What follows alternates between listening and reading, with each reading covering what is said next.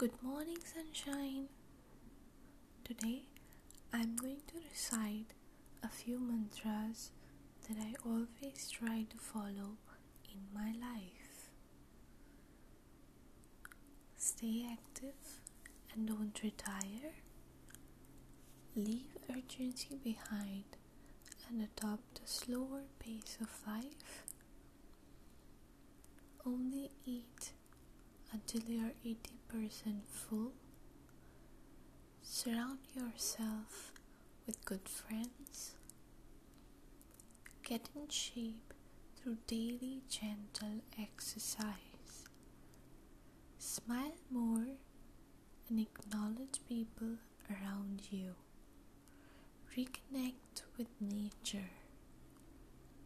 Give thanks to everything that brightens your day and makes you feel alive.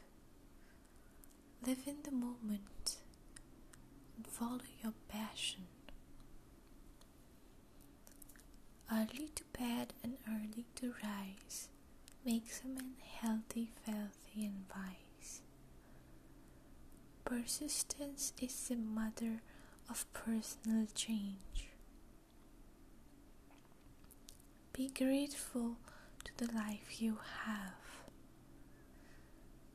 Find out what you truly love to do and then direct all your energy towards it.